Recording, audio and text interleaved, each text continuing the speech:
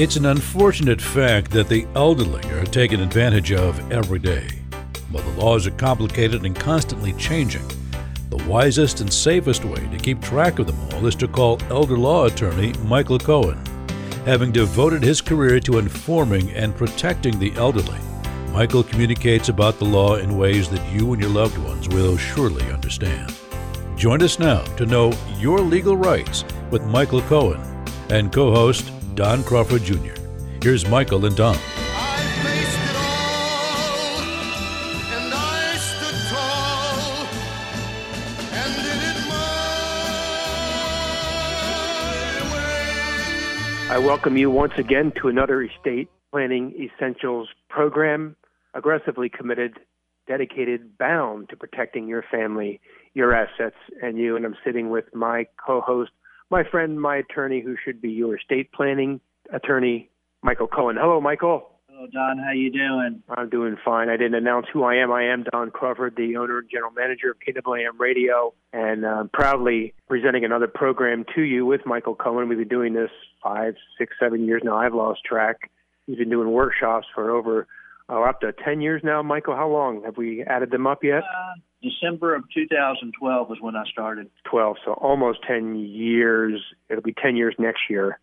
So 10 times 10, so well over 100 workshops perhaps by then. So that's great. And those workshops are very helpful to a lot of people. I've gotten so much feedback from listeners and how they've enjoyed them so much because it's very educational. It comes from an expert attorney like Michael Cohen on estate planning and government assistance. And he's been doing so many of them. He's been an attorney for decades, an estate planning attorney. And the next workshop is Tuesday, June the 29th at 1 o'clock. And you should sign up for them because they're free. They're online. You don't ever have to leave the comforts of your own home. And you'll learn so much at those workshops. And Michael, before we start the program, just a quick truncated version of what goes on at those workshops. We just ask people what they want to know, and it could be about anything. It could be about estate planning. It could be about Medicaid, like you mentioned. It could be about veterans benefits. It could be anything in connection with estate planning that people want to know about. And every workshop is different, and we call it a workshop, not a seminar, because although we may have some presentation, it's interactive where people ask questions and we answer the questions throughout the workshop. So it's a workshop means it's kind of everybody can talk whenever they want to talk and ask whatever questions they want throughout. It's not like a dog and pony show. So that's what happens. We ask people what they want to know, and over a couple hours they ask their questions. Great, and I'm glad there's no force feeding. You just ram down all this stuff into the ears and brains and throats of the listeners, that they get to come there and ask a question, and you will dutifully answer it like you have all of these years. So sign up for those next workshops, and Michael will gladly host that and give you a great deal of information regarding your individual circumstances. Michael wanted to talk today about something specific when it comes to planning and taxes, and those are called 529s, Michael. First, tell us all about what 529s are and why they're important. Yeah, and this is one of the things that I told you at each workshop, they're different because you never know what questions that people are going to ask. Right. But I must say that this topic has never been asked. Nobody has ever asked about a 529 that I can recall. However, it is a useful planning thing in a lot of different respects, not only for college education for a child or a grandchild, but sometimes even in the Medicaid world where somebody is planning to get eligibility for public benefits like long-term care, nursing care. Because there are some exceptions to the transfer penalty rules if somebody were to apply for long-term care Medicaid to help pay for nursing home care costs. Mm-hmm. But nobody's ever asked the question about that, but we're going to go over that probably a little bit today just because I think it's a useful tool. I have a daughter that is right now is 18 years of age, and she'll be going to college in the fall. And maybe that's why this is more of an interest to me. After my kids were born, I made a contribution to a 529, and I made some throughout the years. Even when my older daughter was in college, I made a contribution to the 529 for her. Now, you might ask why, and I'll tell you.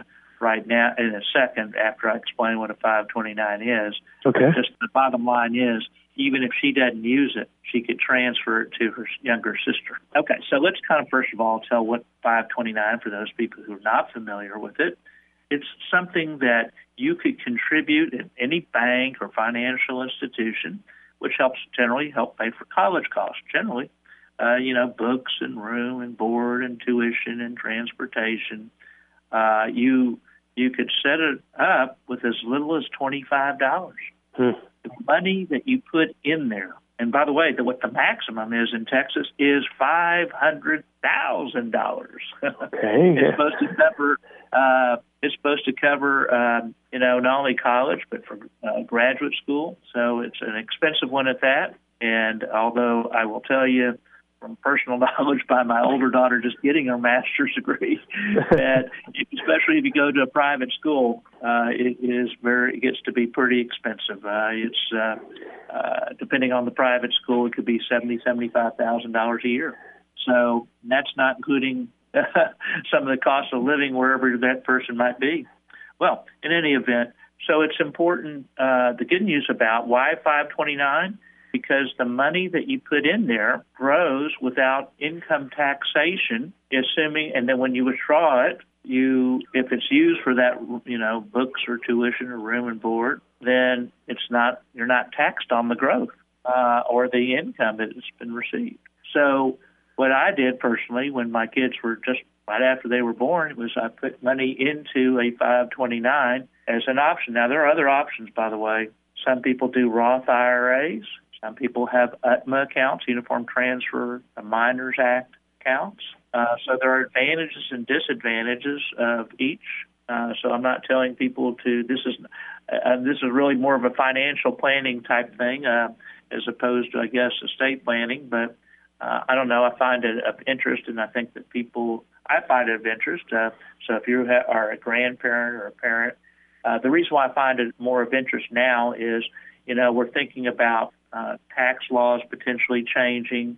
If your estate is too great, that now, with what's going on with the infrastructure plan, I'm starting to think about what can we be doing if the estate tax limit gets reduced, if for people who have larger estates, but it doesn't have to be that way. But I'm just saying it starts making you think about, I find myself start talking to people about doing some transfer planning.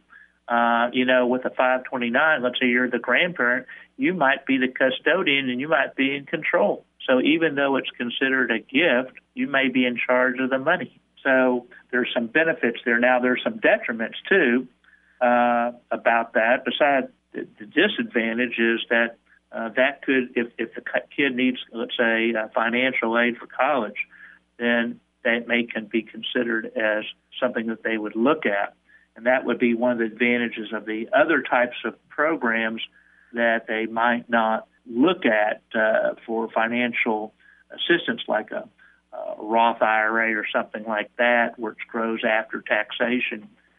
So it's possible that people consider other things. And, of course, with the 529, with the growth that I just mentioned, when you make the withdrawal, there's just no taxation if you use it for that tuition or books or room and board or things like that. If you didn't use it for those types of things, then it would be income. You would get some income tax issues. Mm-hmm. So there is a downside. Whereas if you had it in some other category, like a uniform transfers to Minors Act account, an UTMA account, which anybody could set up at any bank, probably, or financial institution. It's not anything that you need an attorney for. Same thing on the 529s. There's 529s in every state.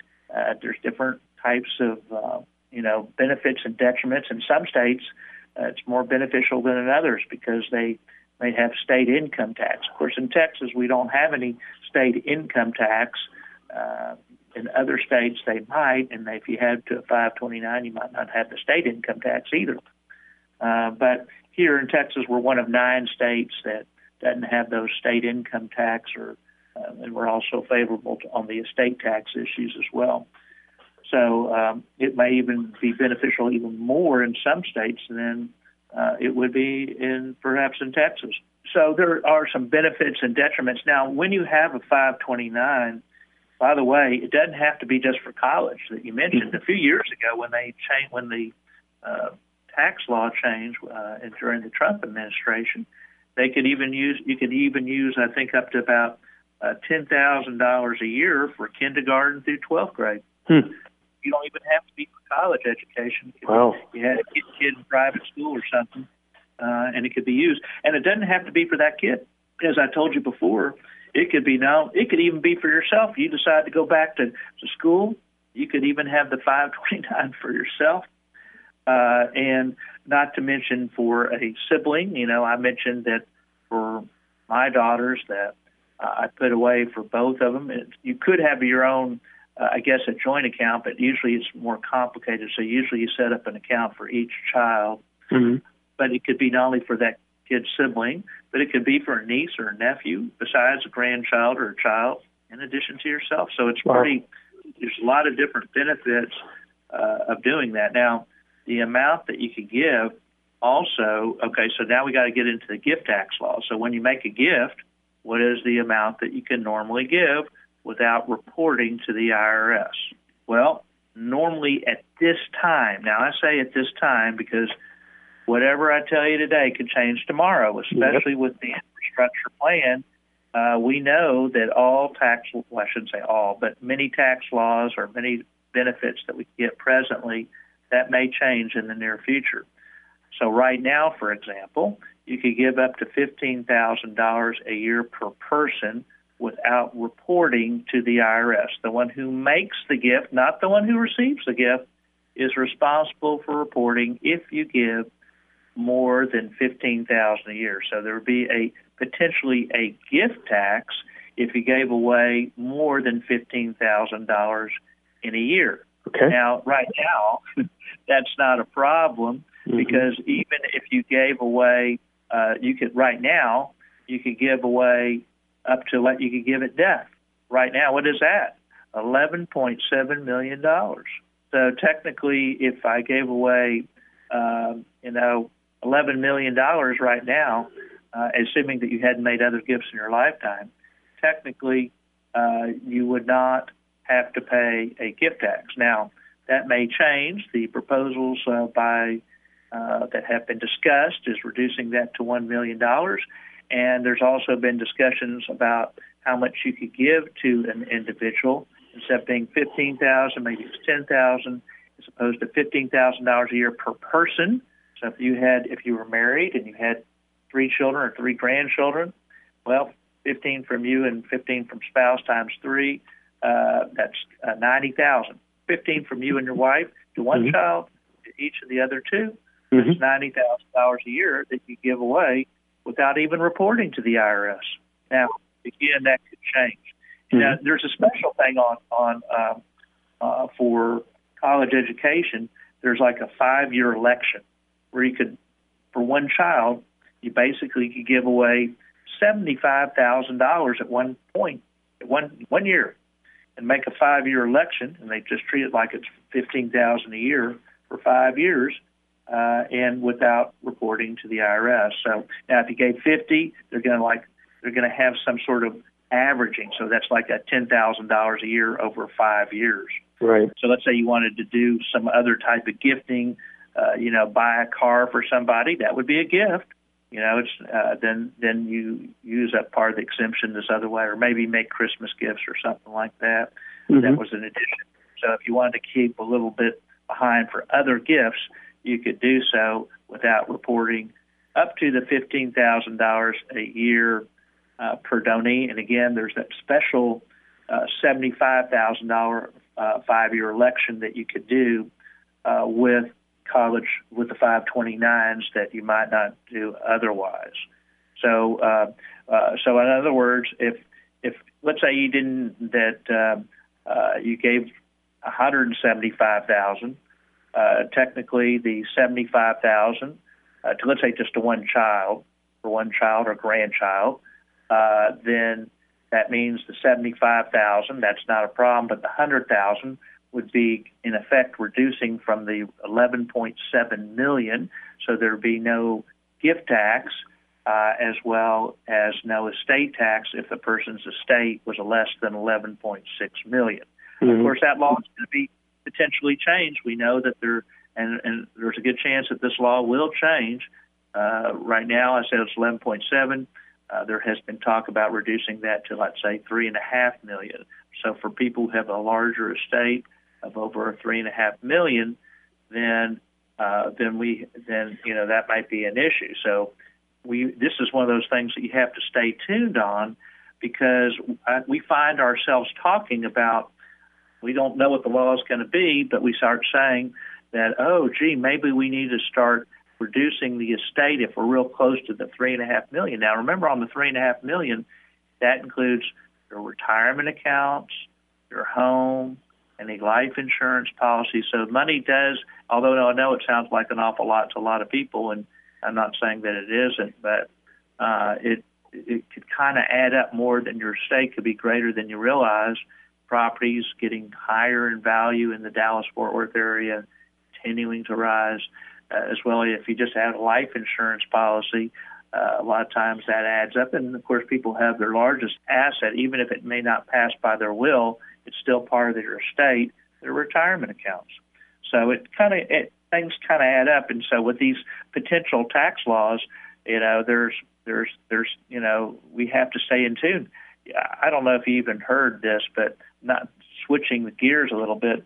One of the things that that they're talking about is on this capital gains tax for well-to-do people, to change the highest rate from 20% plus the 3.8% surcharge tax to being whatever their income tax rate, which right now, if it's over like $600 and some odd thousand a year at night for a couple, which I know sounds like an awful lot, but it might be go up to 39.6% tax rate on for capital gains. The reason why I'm bringing this up now is they say that would be retroactive to April 28th because it's already cut announced.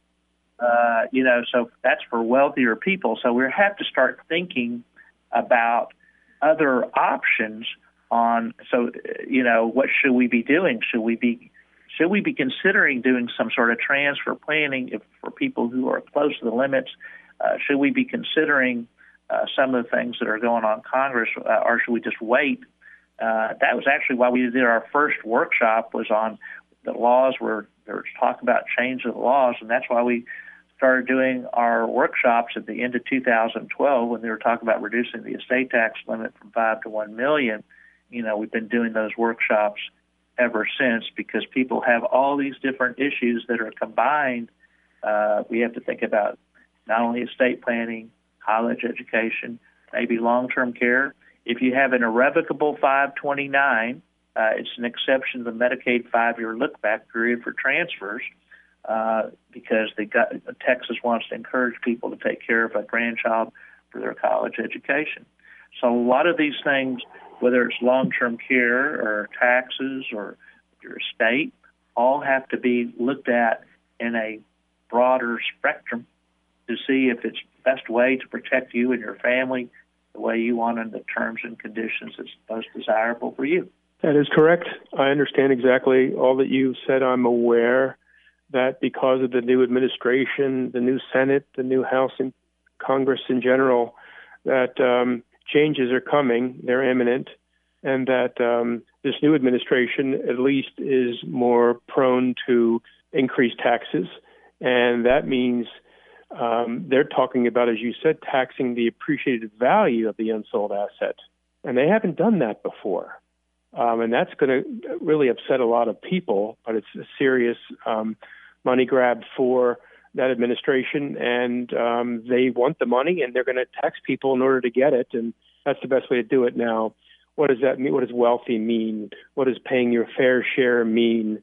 What does truth mean for these days? Well, I think most of us kind of know that, but a lot of people still are in denial or reject what truth truly is. But the truth of the matter is that changes are coming, and there are going to be plenty of them. And Michael is just trying to warn you now that I thought they're going to be retroactive to January 1st, which then when you said April, that made me feel a little bit better. But nevertheless, it's still going to be retroactive. And anything you do from that date forward is going to be based on the new laws that are enacted. So the best way to keep up with this and to have your estate planning or your estate plan evaluated is to attend Michael's next workshop. And that is scheduled for Tuesday, June 29th at 1 o'clock, so this coming Tuesday. And Michael, again, tell them about the workshop and what goes on and what they don't have to do, which means they don't have to get in the car. They can stay home the entire time. And we're doing a virtual workshop, although we're going to probably start doing them, giving people the option to be live as well very soon. Good. But the bottom line is we ask people what they want to know. It's free. Mm-hmm. All you have to do is just click on a link that we make it very simple for you. We explain how to use Zoom. If you don't know how to use Zoom, don't worry about it. You can do this even from your cell phone if you have a cell phone. So it's really very, very simple. And what we do is we ask people, what do you want to know? Again, I haven't had the questions that we just talked about here today ever asked. But we never know what people are going to ask. They may ask about the infrastructure plan, and they may ask what we expect to occur, but I've never even had that at this time because it's pure speculation. But still, we never know what people are going to ask. And we go through for the 2 hours and answer whatever your questions may be, and you'll learn from others as to what their questions are. Maybe it relates to you, maybe it doesn't, but you're going to learn something, I guarantee you that. And you're going to have a little bit of fun, I think, as well along the way. And to attend that 2-hour free estate planning essentials workshop, which you also would get a free 1-hour vision meeting if you do attend the workshop, and only for those people who attend the workshop. All you have to do is call 214-720-0102. That's 214-720-0102. Or sign up online at DallasElderLawyer.com. That's DallasElderLawyer.com. And we'll answer the questions that you have, and I think you're going to have some fun along the way. Now, I do want to correct one thing that you said, though, however, Don, and that is not all things will be retroactive to April 28th. Okay. A lot of things will be not effective until January 1st. Of the next year. Or December 31st is what they're talking about. But on the capital gains tax for well-to-do taxpayers, that's what they're talking about only as far as the April 28th. So the step-up in basis issue that you mentioned, so let me kind of clarify. I understand what you're saying, but maybe some listeners are not familiar with what you were saying. You know, if you have an asset, let's say you have a home or maybe had stocks that have gone up in value during your lifetime. In the rules as they exist today, generally is that when you die, let's say you had a home that you bought for $100,000, it's now worth $300,000.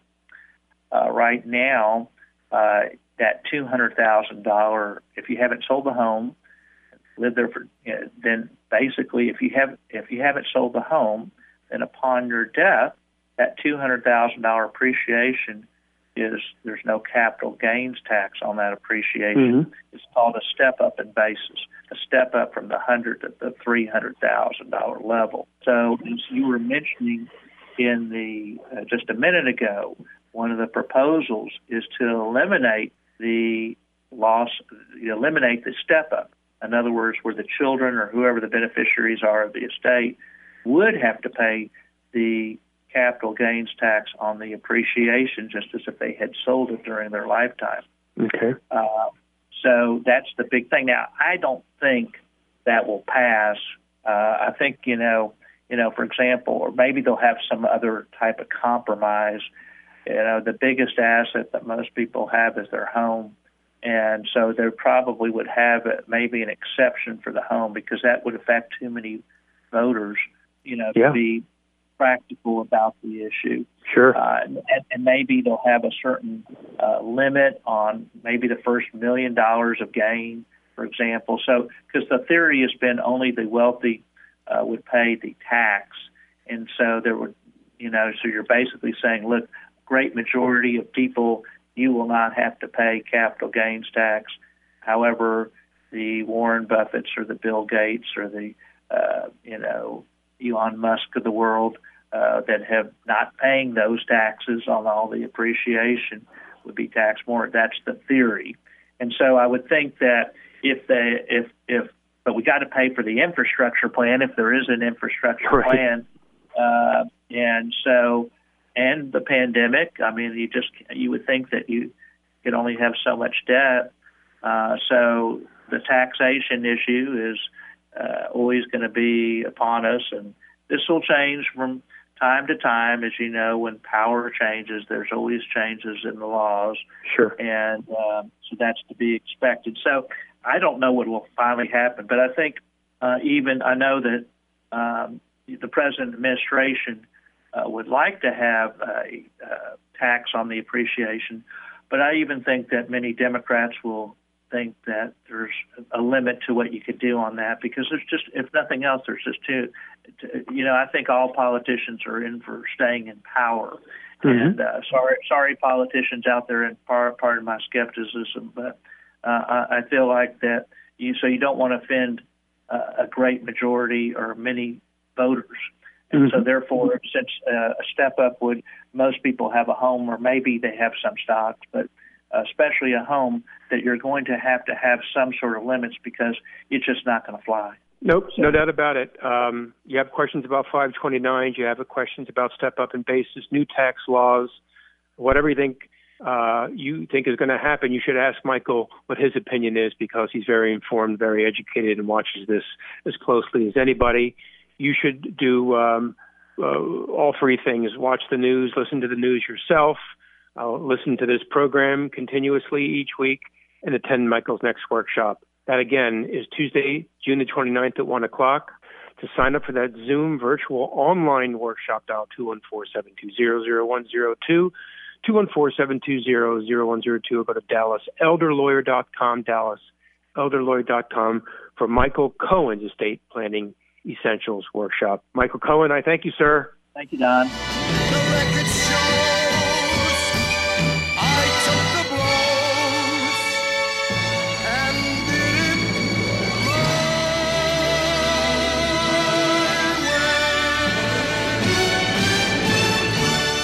way. A leading estate planner practicing law in Dallas, Texas for decades now, Michael Cohen is ready to educate you about the estate planning laws that can affect your family and you.